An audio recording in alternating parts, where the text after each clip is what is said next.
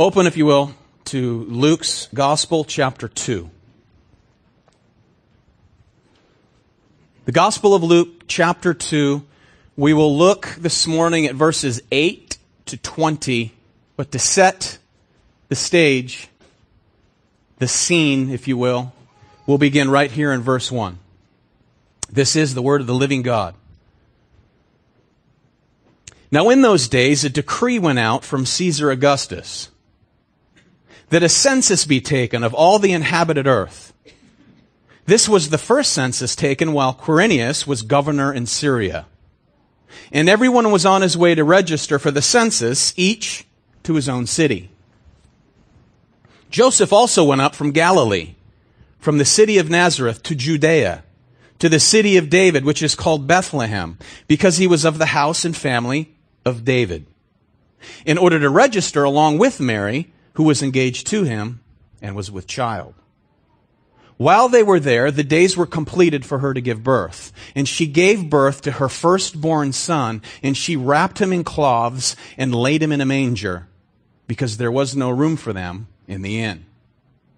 In the same region, there were some shepherds staying out in the fields and keeping watch over their flocks by night.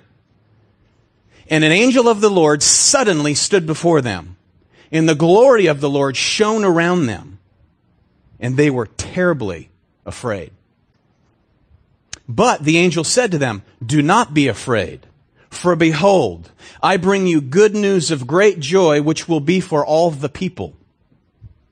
For today in the city of David there's been born for you a Savior who is Christ the Lord. This will be a sign for you. You will find a baby wrapped in cloths and lying in a manger."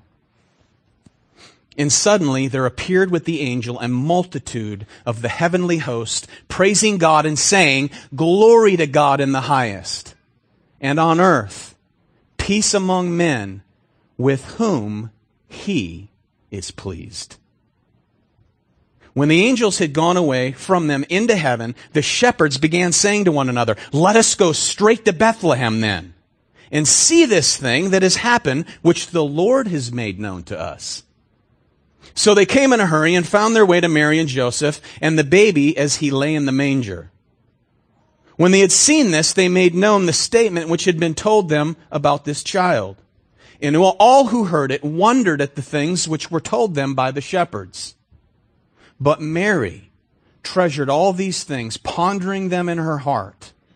The shepherds went back, glorifying and praising God for all they had heard and seen, just as had been told them.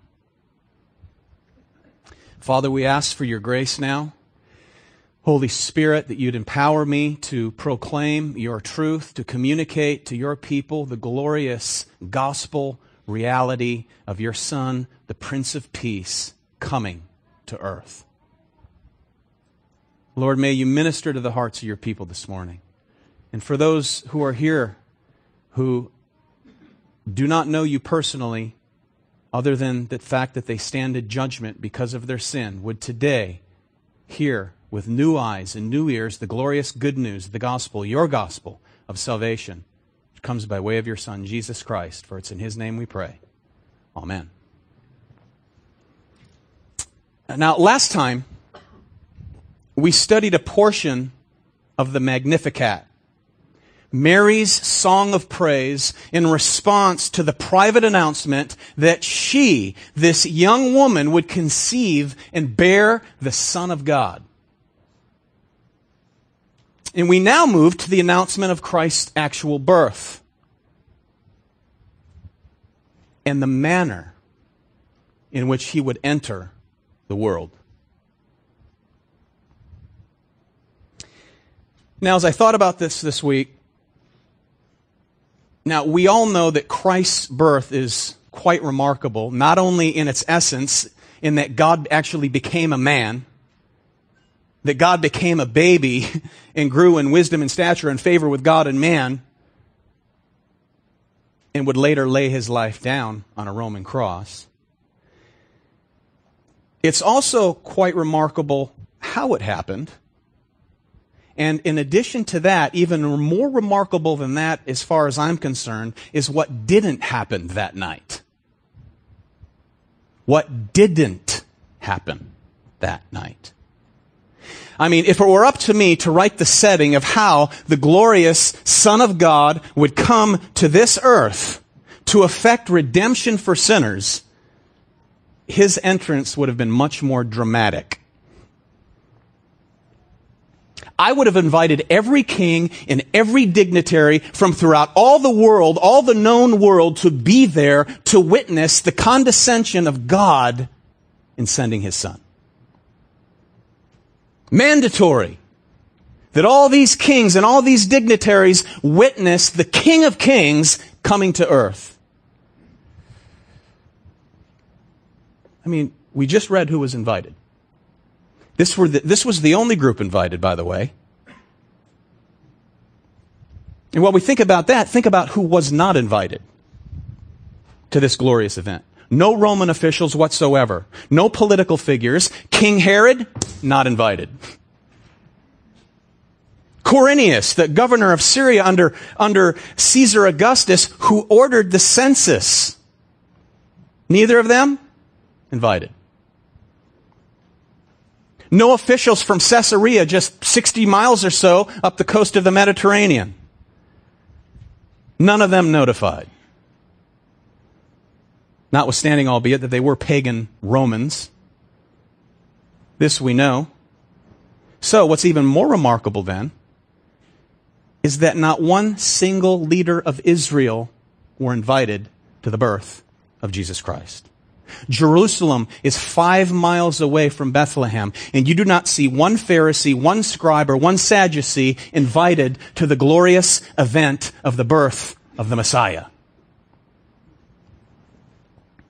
Not even local officials in Bethlehem were invited. Now, remember also the reason that Mary and Joseph are here in Bethlehem. Every Israelite had been required to return to their ancestral city to register, ultimately for the purpose of taxation. So some of the most powerful and influential people in Israel were those who could prove their lineage back to King David. And if you were of the line of David, to Bethlehem you would go. So, this would bring many rich and many powerful into Bethlehem. And not one of them were invited to the birth of Christ. And who was invited? Who was it that was invited? The most unlikely of all. The poor, insignificant, smelly shepherds.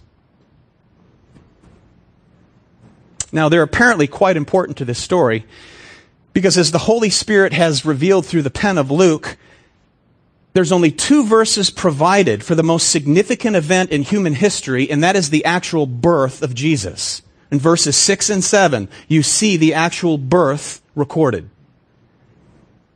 But from verses 8 to 20, Luke writes about these shepherds.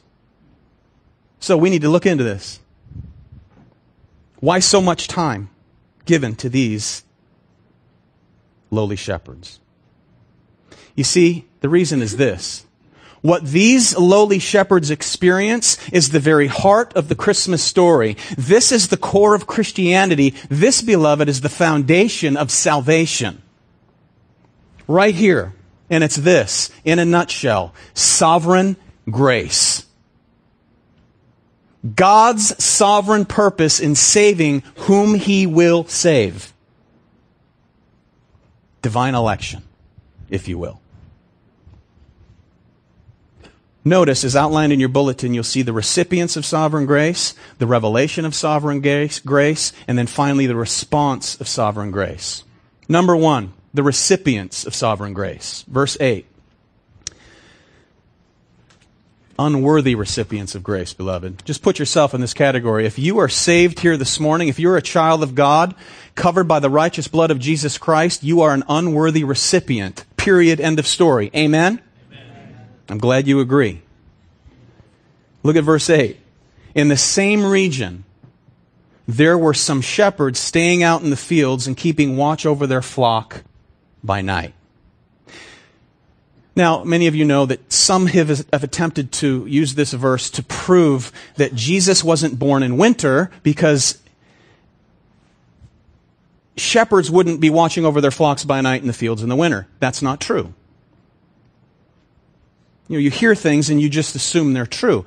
But there's many Jewish sources that record that flocks in Bethlehem were indeed overseen by shepherds throughout the whole year. So here you have many flocks brought together in this region known as Bethlehem, just outside of Bethlehem. The shepherds would collectively join their flocks together, and what they would do is build a small tower or a short stand. Say you have 5, 6 shepherds, you'd have 1 or 2 that would stand watch, and the rest of them would sleep, and they would take turns throughout the night. And they would stand up on this stand to be able to look out over their flock, just like this, to be able to see any wolves coming in from the wilderness. What do you do with wolves that prey on the flock? Kill them. Any wolves that come in to prey upon God's people, the flock, we'll give them a chance to repent, and out they go. That's why shepherds carry a staff. Right? One is a curved end to protect and pull and guide the little baby sheep, and the other is a straight end. Boom! Protection. Or sometimes you might have to discipline one of the sheep. So here they are, standing watch over their flocks by night. Now, shepherds being included in the birth of Christ is perfectly normal for us. We've grown up, we've heard this story time and time again. However, in the first century, this would have been appalling to most people.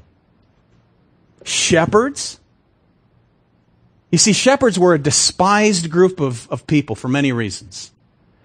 And according to the Jewish Talmud, the oral law of the Jews, they were a lower class nomadic people, always wandering to find pasture for their flocks. They're a bunch of wanderers.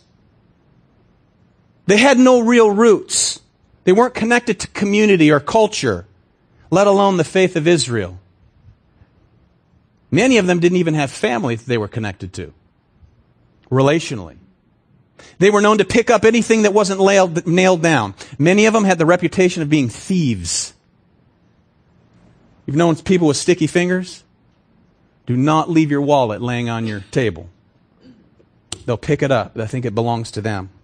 Rabbis used to include shepherds in their list of occupations known for cheating and stealing. Shepherds. Cheaters. Thieves.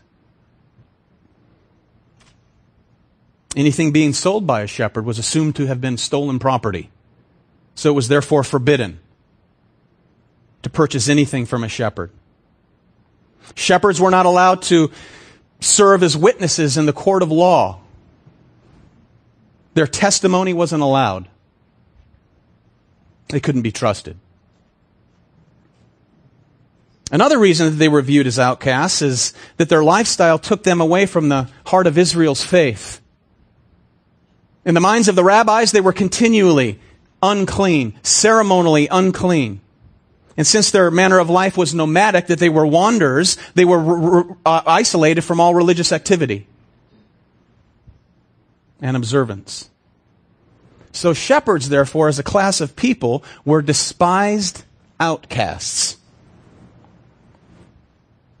The Midrash, an ancient Jewish commentary on the Old Testament, states, quote, "No position in the world is so despised as that of a shepherd."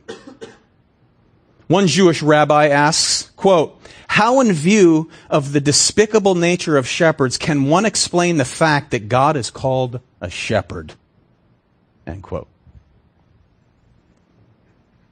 Yet, all in all, only shepherds were invited to the celebration of the birth of the Son of God. He chose, God chose to invite the humble in rank, the lowly outcasts of the day, the dregs of society, to witness the birth of His Son. Is it any different Is it any different for us who are recipients of God's grace today, beloved? Is it any different at all? No, it is not. Let me help you. It is not. We are the dregs of society in the eyes of God. All humanity are the dregs of society. All are unworthy recipients of the glorious grace and the goodness and the mercy of God in Christ Jesus. For there is no one righteous, no, not one. All have sinned and fall short of the glory of God. And the wages of sin, therefore, is death. Physical death, yes, but spiritual death now. You're born with a nature that separates you from God. He is holy. He is infinite. We are finite. We are sinful. By nature, that is what we are. That is who we are. So just like these shepherds, we are utterly unworthy to receive God's grace and to worship at the feet of the Lord Jesus Christ. We are unworthy to stand here and sing the words that we did this morning. But by His grace, unmerited favor, grace and mercy, this is what He does for us. He condescends to make Himself known to whom, don't miss this, to whom He wills, beloved. To whom He wills. So, not unlike these shepherds, God has shown us grace in spite of what we are and in spite of what we deserve. What we are is sinners by nature. What we deserve is eternal separation and eternal fire. That's what we deserve. Because God's standard, beloved, is holy perfection. Therefore, we need help, don't we? We need life because we're dead. So the night Jesus was born is simply a lesson in sovereign grace. A lesson in sovereign grace. So there you have the recipients. Next, let's look at the revelation of sovereign grace, verses 9 to 14. This is extraordinary revelation. Verse 9, and an angel of the Lord suddenly stood before them, and the glory of the Lord shone around them, and they were terribly frightened. This is no ordinary announcement. This is no mere messenger. Here they are in the middle of the night. And imagine while some of them are sleeping, or one or two of them are keeping watch, suddenly the glory of the Lord shone around them. Brilliant, blazing, blinding light. That's what they saw. And if the Old Testament and the book of Revelation give us any indication, this would have been like the sun shining in its strength in the middle of the night. His power, the power of this angel, would have been such that he could have destroyed an entire encampment of God's enemies. Just like that. By wielding his sword with one single stroke. Just one angel has that power and carries with him that brilliance. The brilliance and the power of their Creator, Almighty God. So it's understandable that they would react with panic and fear. Terrified. When angels appear in the Bible, fear is the normal reaction. Just look back at chapter 1, verse 12. Zacharias, the father of John the Baptist, an angel came to him, and verse 12 it says fear actually gripped Zacharias. In Luke chapter 1, verse 30, the angel came to Mary, and what was his first command? Do not be afraid. Why? Because that's the typical response. To these created beings of God, to stand in the presence of fallen, finite humanity, we would respond in fear. Now, biblical angels, real angels, are not to be confused with the artist's renditions of effeminate-looking men. That's how angels are portrayed typically. With their wings and their rosy little cheeks, and they look like, meek little women. And if they don't look like meek women, they look like chubby cherubs. That's not the case biblically. These are God's messengers who come with blazing glory. Blazing glory. To make a manly man fall on his face in fear. So it's not a wonder the Scripture says that they were terribly frightened. But again, we see grace, don't we? Verse 10. But the angel said to them, do not be afraid. For behold, I bring you good news of great joy, which will be for all the people. Good news, great joy for all the people. This verb translated bring good news is also translated to preach the gospel. Preach the gospel. Good news, preach the good news. Herald the good news. Preach means to herald. Gospel means good news. What you're hearing today, beloved, is the good news. You're being reminded of the good news. And if you're here this morning and you could care less about this message, you especially need to pay attention. You're hearing good news. You're lost and you need to be saved, and there's only one way. It's being declared to you this morning. Notice he says, for all the people. The most common expression of the people normally would mean the people of Israel. As the good news came in the first instance to God's ancient people. However, this news is universal in scope. So it's for more than just the Jewish people. Look, for instance, at Revelation chapter 14:6, right here on the screen. And I saw another angel flying in mid-heaven, having an eternal gospel to preach to those who live on the earth, and to every nation and tribe and tongue and people. You see, the gospel goes out to all. And as it goes out to the all, some will be saved. For many are called, but few are chosen. So the angel continues, verse 11. For today in the city of David there's been born for you a Savior who is Christ the Lord. Now, try in your mind to place yourself in the position of these shepherds. You're doing your job. That's all you're out there to do. You're there to do your job. You're out there working the night shift. Whether you're sleeping or standing, you are now awake. You have been awakened by the glory and the splendor of God through this angel who's declaring this truth. And he just said, for today, in the city of David, there's been born for who? For who? For you. For you. He speaks to these shepherds, a Savior who's Christ the Lord. Today, time and space, this angel, an eternal angel speaks. Today, this day, this good news is embodied now in time and space. And not only is this good news embodied in time and space, it's also embodied in a person. A person. Where? In the city of Israel's greatest king, David. The origin of Israel's royal line. So this king would be Israel's Messiah. Here we see the English word Christ. It comes from the Greek Christos, which itself comes from the Hebrew HaMashiach, the anointed one, the Messiah, the promised one. And furthermore, he's called, notice, Savior, Lord. You know, we're so overly accustomed to the word Savior today. So overly accustomed. Jesus is my Savior. Right?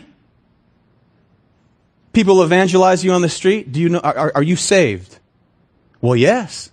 Jesus is my Savior. We say it so flippantly. But the mission of this child is to be Savior, which means he's here to be a rescuer, a deliverer. He's here to rescue sinners from the bondage of their nature, the sin nature. You see, many in Israel were hoping for a political Messiah. To free them from Roman oppression. To get Herod off the throne and replace him with a rightful descendant of David. But that, however, was not the kind of rescue that God had in mind. Not at all. An angel of the Lord appeared to Joseph. If you remember, Mark read from it this morning, Matthew chapter 1, verse 21. He said, she, Mary, will bear a son. You shall call his name Jesus, for he will save his people from what? Their sins. Their sins. Jesus, meaning Jehovah saves, Yahweh saves, Almighty God, the creator of the universe, saves. Why? Because people are lost. He delivers them. Why? Because they're in bondage. He frees them. Why? Because they're slaves. To what? Their nature. Sin. To sin and the devil. He brings them life. Why? Because they're dead. Spiritually dead. They walk and they talk and they move and they dance, but they're spiritually dead.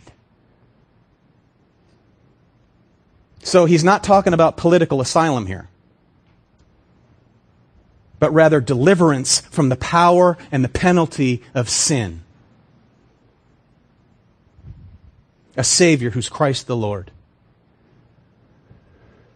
Now, both of these nouns are titles that this baby wears. He's both Christ and he's both Lord and Christ. Literally, it would read Christ Lord. He is Christ Lord. That's who this baby is. And notice that as the angel addresses God's chosen recipients of this glorious good news, he says, notice, today in the city of David, there's been born for you a Savior. The pronoun you here, beloved, is emphatic. It's emphatic. For you he has been born. For you he has been sent. Specifically to these shepherds, the angel says, to you a Savior's been born. This baby born today is the fulfillment of all of those promises of old. What we know as the Old Testament. All the promises of the Old Testament. First promised in the Garden of Eden, when Adam and Eve sinned. Right there in Genesis 3, God promised that there would be a coming one through the seed of the woman. And that through that woman would come a faithful one, the anointed one, to finally deal with sin and its source. He would come and crush the head of Satan. But in the process, his heel would be bruised. A final blow to the enemy, but he would suffer in the process. So he was promised to arrive. And he was promised to arrive not as an anointed one, but the anointed one. That's what was announced to these awestruck shepherds this night. A Savior who's Christ the Lord. Now, the word for Lord is used in a variety of ways in the Septuagint, and the Septuagint is the Greek translation of what we know as the Old Testament. In the most common way that it's translated is to translate the personal name of God, Yahweh.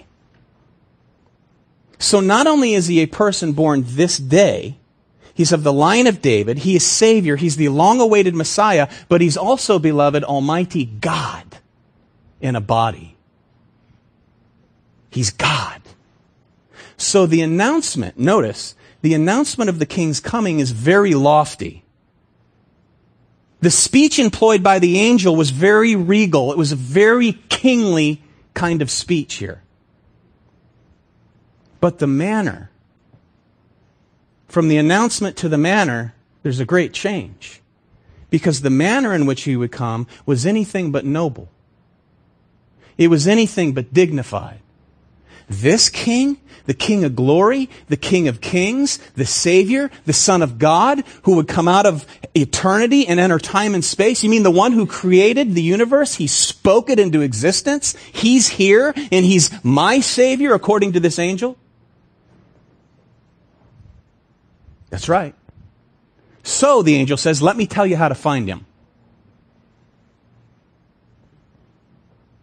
Here's direction, verse 12. This will be a sign for you. You will find a baby wrapped in cloths and lying in a manger. A manger. Now, certainly there could have been a number of children born this night. You had tens of thousands of people pressing in to this region.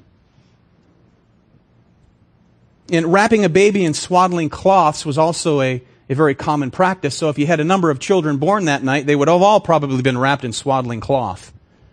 Wrapped up tight. But finding one wrapped and lying in a manger is another story.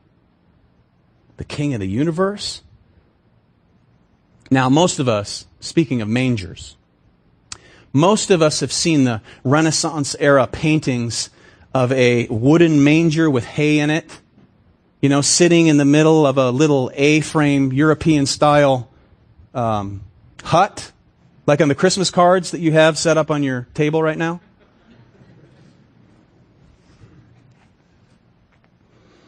Well, that would not have been the picture in this day.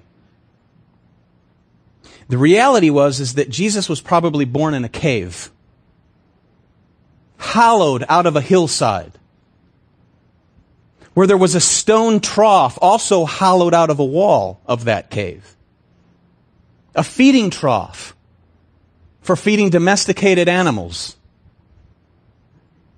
So the angel was giving instructions in how to find this baby.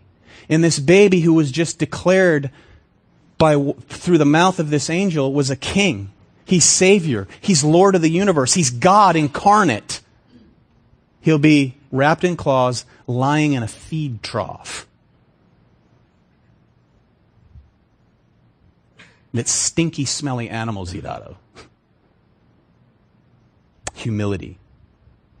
The Lord of glory. That is the manner for which he would arrive. Verse 13. And then suddenly, there appeared with the angel a multitude of heavenly hosts praising God. Now, multitude here means army. But this army had arrived not to make war, but to bring a message of peace. A message of peace, and in response to that message, praise to God. So the picture implied here by this verse is that there's not some select number of angels behind this one messenger who are praising God, but this is multitudes. Just think of levels of multitude, of multitude, of multitude, of multitude.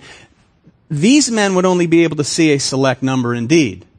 But I'll tell you what, at the birth of Jesus Christ, there was not multitudes left in heaven and multitudes sent to earth. They were all here with one voice, praising Almighty God that His preordained plan was beginning to unfold. So the sound would have been something of unparalleled value. They'd never heard anything like this. Verse 14, what were they saying? These multitudes and multitudes of angels were saying, glory to God in the highest, and on earth, peace among men. Notice, peace among men with whom He is pleased. So here's a hymn of praise. And it's rendered in your Bible as a poem. Notice the first part. It's a doxology towards God. A blessing of a doxology towards Almighty God. Glory in the highest heaven. Praise be to God first. And then the second part is a blessing towards men. So here's God the Father in heaven receiving glory because He sent His Son just like He said He would. And then second, we see peace among men. Peace among men. Second part. Now, at this point, and perhaps you're one who has erroneously thought this, but many people talk about the birth of Christ as bringing some kind of general peace to the whole world, every single person without exception. But that is not what the angelic multitude is saying here. That's not what they're declaring. Now, it was common thought that in the day of Caesar Augustus, he wanted to be hailed as God. He wanted to be hailed as God, and though he was praised for inaugurating Pax Romana, the peace of Rome, the peace that he provided was an external peace. Temporal peace. It was very temporary. But this king, the real God, the real prince, was offering much more than temporal, external peace. Isaiah the prophet said it like this: for unto us a child is born. There's Christ's humanity. Unto us a child is born, there's His humanity. Unto us a son is given, there's His deity. And the government will be upon His shoulder. His name will be called Wonderful Counselor, Mighty God, Everlasting Father, and, beloved, Prince of Peace. So this is much more than external political peace, isn't it?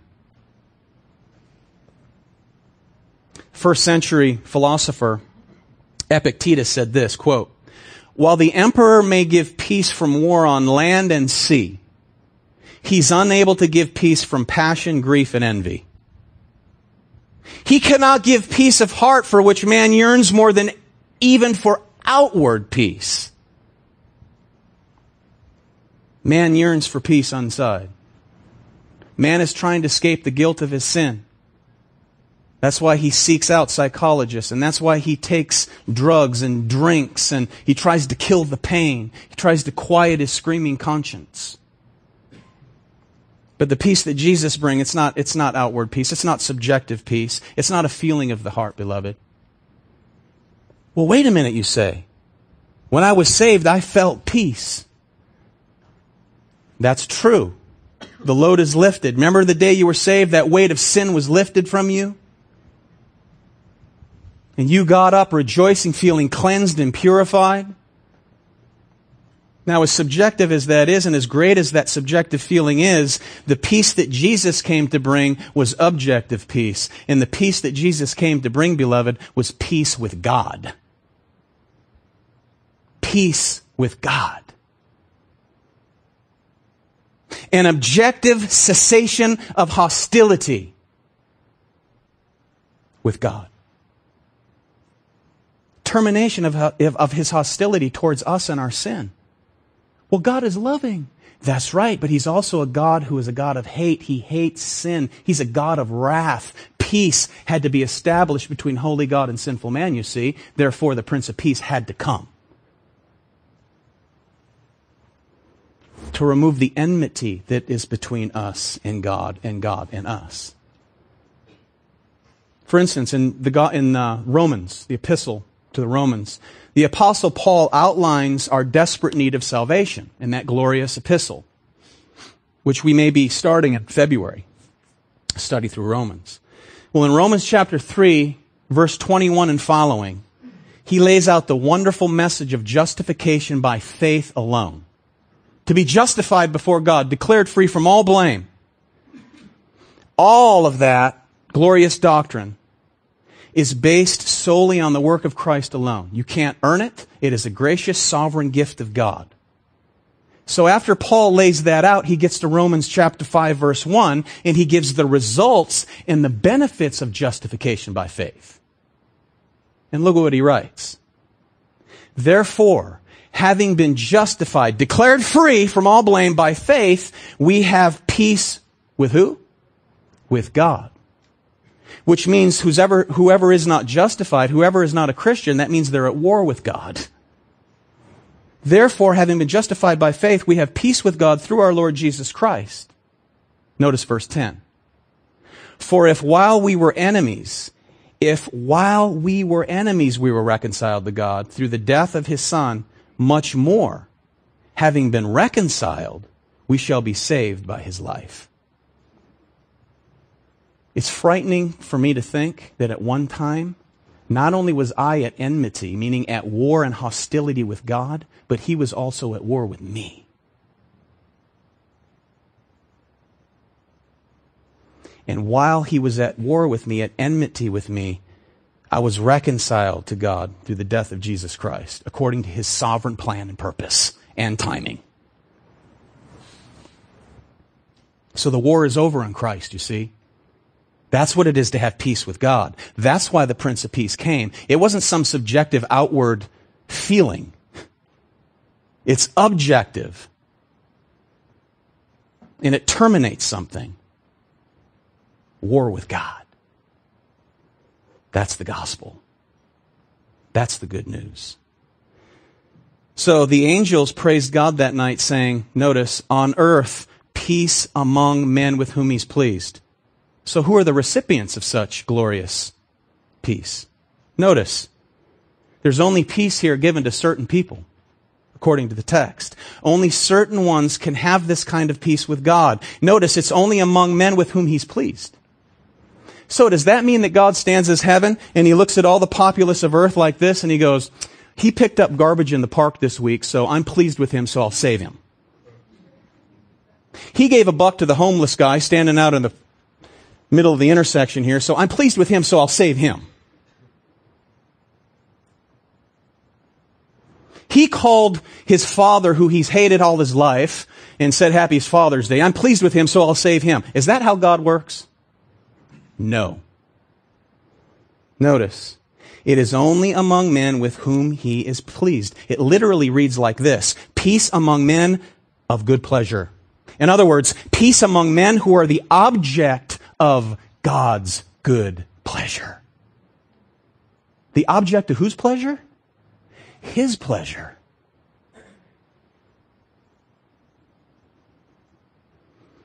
Leon Morris comments on this verse. He said this, quote, "The angels are saying that God will bring peace for men on whom his favor rests. There's an emphasis on God, not man. It is those whom God chooses rather than those who choose God of whom the angels speak. Simply put, the angels are speaking of those who are recipients of God's grace. What does grace mean?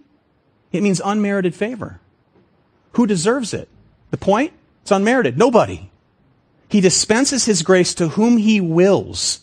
See, he's the free will agent.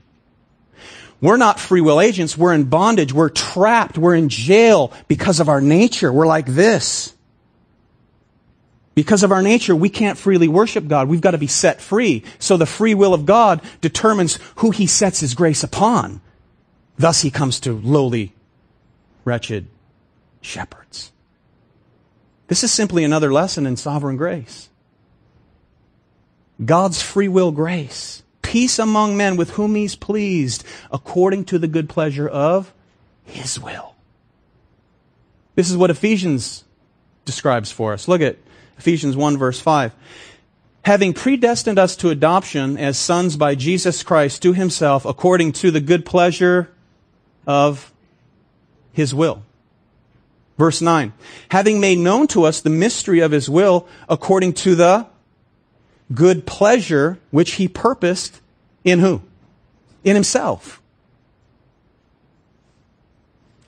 That's exactly what's being declared here by the angels this night. I mean, what better illustration is there of God's sovereign grace and salvation than shepherds? Shepherds. Despised, sinful, dishonest, unworthy, untrustworthy, smelly shepherds. Notice also, what are these men doing? These shepherds? They're not out there seeking God. Did you notice that? They didn't say, fellas, okay, let's build this little stand and tower to seek God. The God of Israel that we never go worship anyhow. No.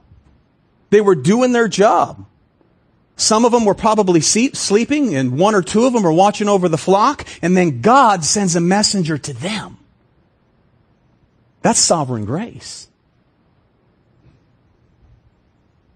While they worked, God chose to display his grace. God does not choose to show his grace to many. Not to the wise, not to many noble. These were not many wise, and these were not many noble, were they? Turn in your Bibles, if you will, for an example of this, to 1 Corinthians chapter 1. Beginning in verse 26. Here's Paul writing to the church of Corinth. He writes to this body of believers, and he's reproving them time and time again because they're so puffed up and they're so proud. And he says, "For consider your calling, brethren." This is the call to salvation. "For consider your calling, brethren, that there were not many wise according to the flesh, not many mighty, not many noble." Next two words. "But God." But God has what? Chosen the foolish things of the world to shame the wise. And God has what? Chosen the weak things of the world to shame the things which are strong. And the base things of the world and the despised God has what? Chosen. The things that are not, so that he may nullify the things that are, in order that what, beloved? No man may boast before God.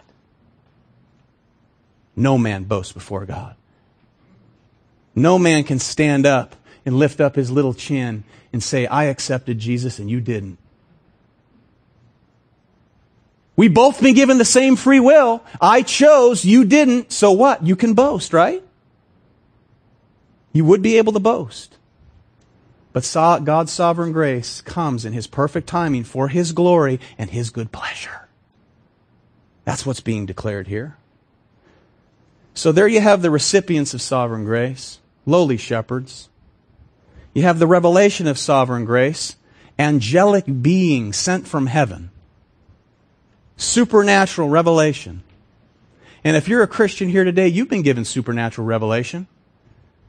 You've been given the revelation to believe. It's called the effectual calling. When the word was preached, it had an effect on you that transformed you, that drew you to Christ because He drew near to you first, you see? That's why you believe. When you pray to God with regard to your salvation, you do not say, Lord, I hope you appreciate how smart and intellectual I am to choose you. Do you pray like that? No, of course not. What do we say? Thank you. Thank you. Thank you for my salvation. One of our men here is a captain in the fire department. He texted his message when they received a call. And his wife received the message and forwarded it to me. And she goes, my husband just texted me. And she goes, she said, my husband said, I thank my God and my Lord Jesus Christ for my salvation. I thank God that He has shown me the truth. Because he just walked into an apartment where a 20-something-year-old young man put a gun to his head and pulled the trigger. And his roommate found him like that. Sad. Breaks your heart. So his first response when he sees it, seeing gross things as he does as part of his job, his first response is, God, I thank you for my salvation. That I have hope. That I've been saved from the grip of death and sin. From myself and your wrath. That's a proper perspective. Notice now the response of sovereign grace, verses 15 to 20. This now is an unconditional response of those recipients of grace. Verse 15. When the angels had gone away from them into heaven, imagine what that looked like. Here you have multitudes of angels and they just start heading back out to heaven. Can't imagine. Did they go multitude layer of multitude layer? Did they go one by one? I don't know. Imagine the sight. So, when the angels had gone away from them into heaven, the shepherds began saying to one another, let us go straight to Bethlehem then, and see this thing that has happened, which the Lord has made known to us. So, having experienced the unconditional grace of God, they respond to it unconditionally. In the first manner of response to sovereign grace is that they believe the gospel. They believe the good news. In this response, we're going to look at 3 quick responses of sovereign grace. This is a model for us, beloved.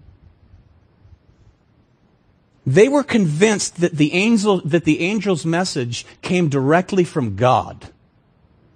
I mean, they said, notice, they began to say one another, let us go straight to Bethlehem then and see this thing that has happened, which the Lord has made known to us. They didn't even say that the angel made notice, but the Lord has made notice. They're made known to us. So they didn't go to see if the angels were telling the truth. They believed and departed in obedience, having been given direction from the angel. So they were eager to respond. They were quick to go. They made haste to do what they were told.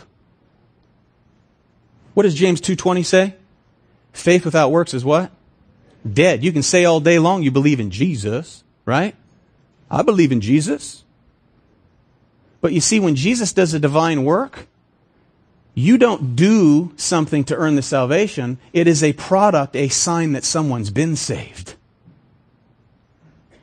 Because He's done this glorious sovereign work, there's a desire to do in response to that which He's already done. Notice the shepherds began saying to one another, let us go straight.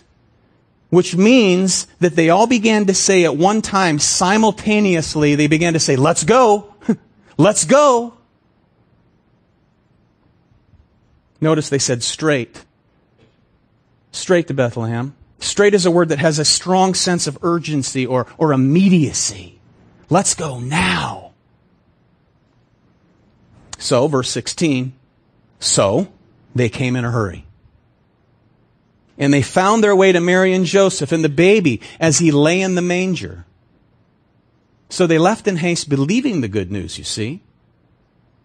That there was born for them, again, born for you, the angel said, a Savior.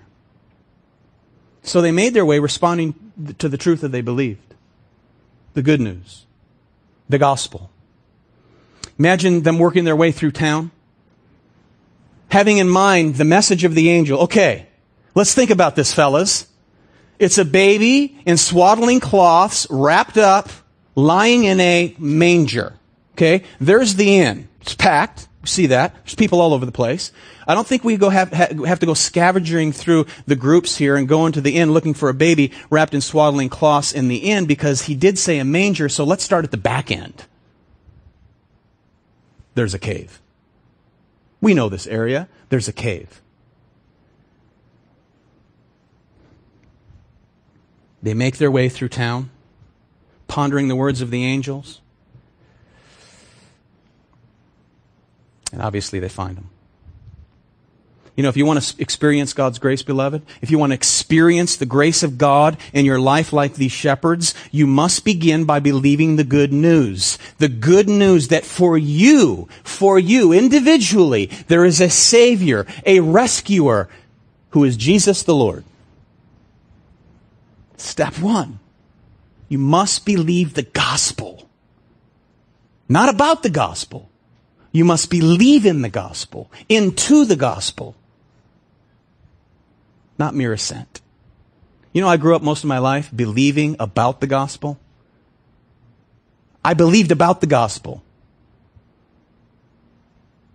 If people would blaspheme God's name, I would stand up against people who would blaspheme His name in reason from what I knew to be true, that Jesus was the way, the truth, and the life, and no one comes to the Father except through Him, is an unsaved man.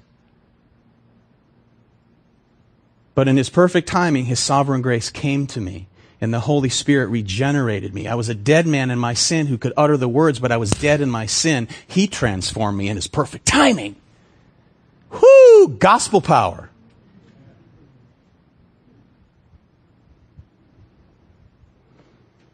So you must believe the gospel. Well, how do I believe it? You're up there preaching. How do I believe the gospel? What do I do?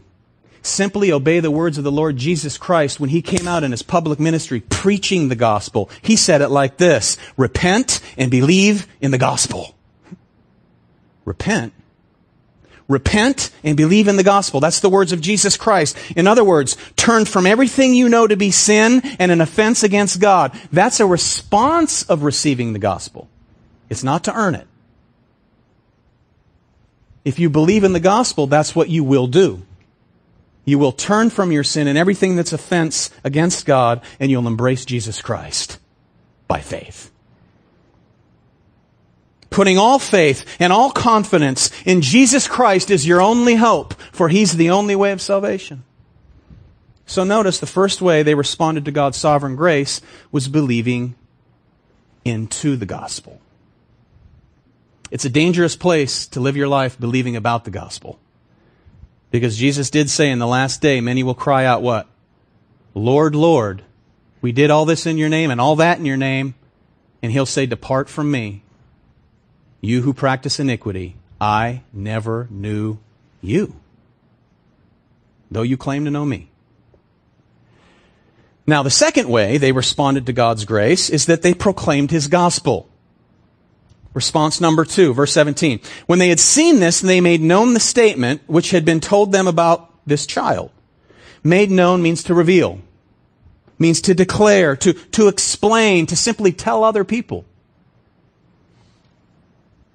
These are the first real evangelists of the Christian era, right here.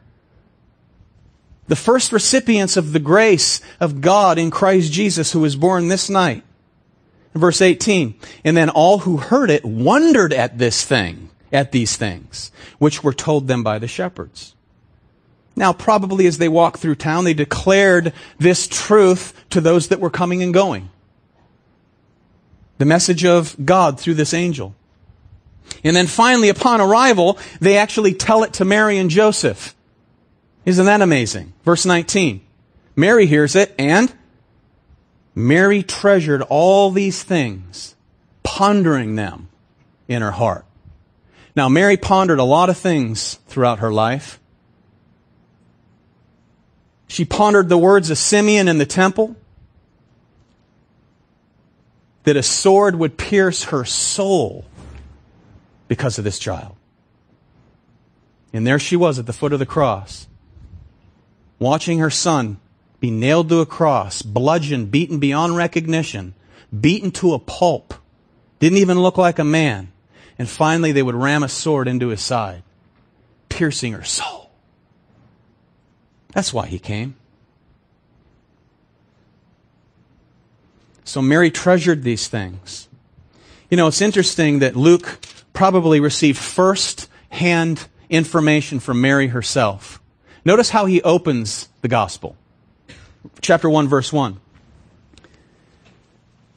Inasmuch as many have undertaken to compile an account of the things accomplished among us, just as they were handed down to us by those who from the beginning were eyewitnesses and servants of the word, it seemed fitting for me as well, having investigated everything carefully from the beginning, to write it out for you in consecutive order, most excellent Theophilus, so that you may know the exact truth about the things you have been taught.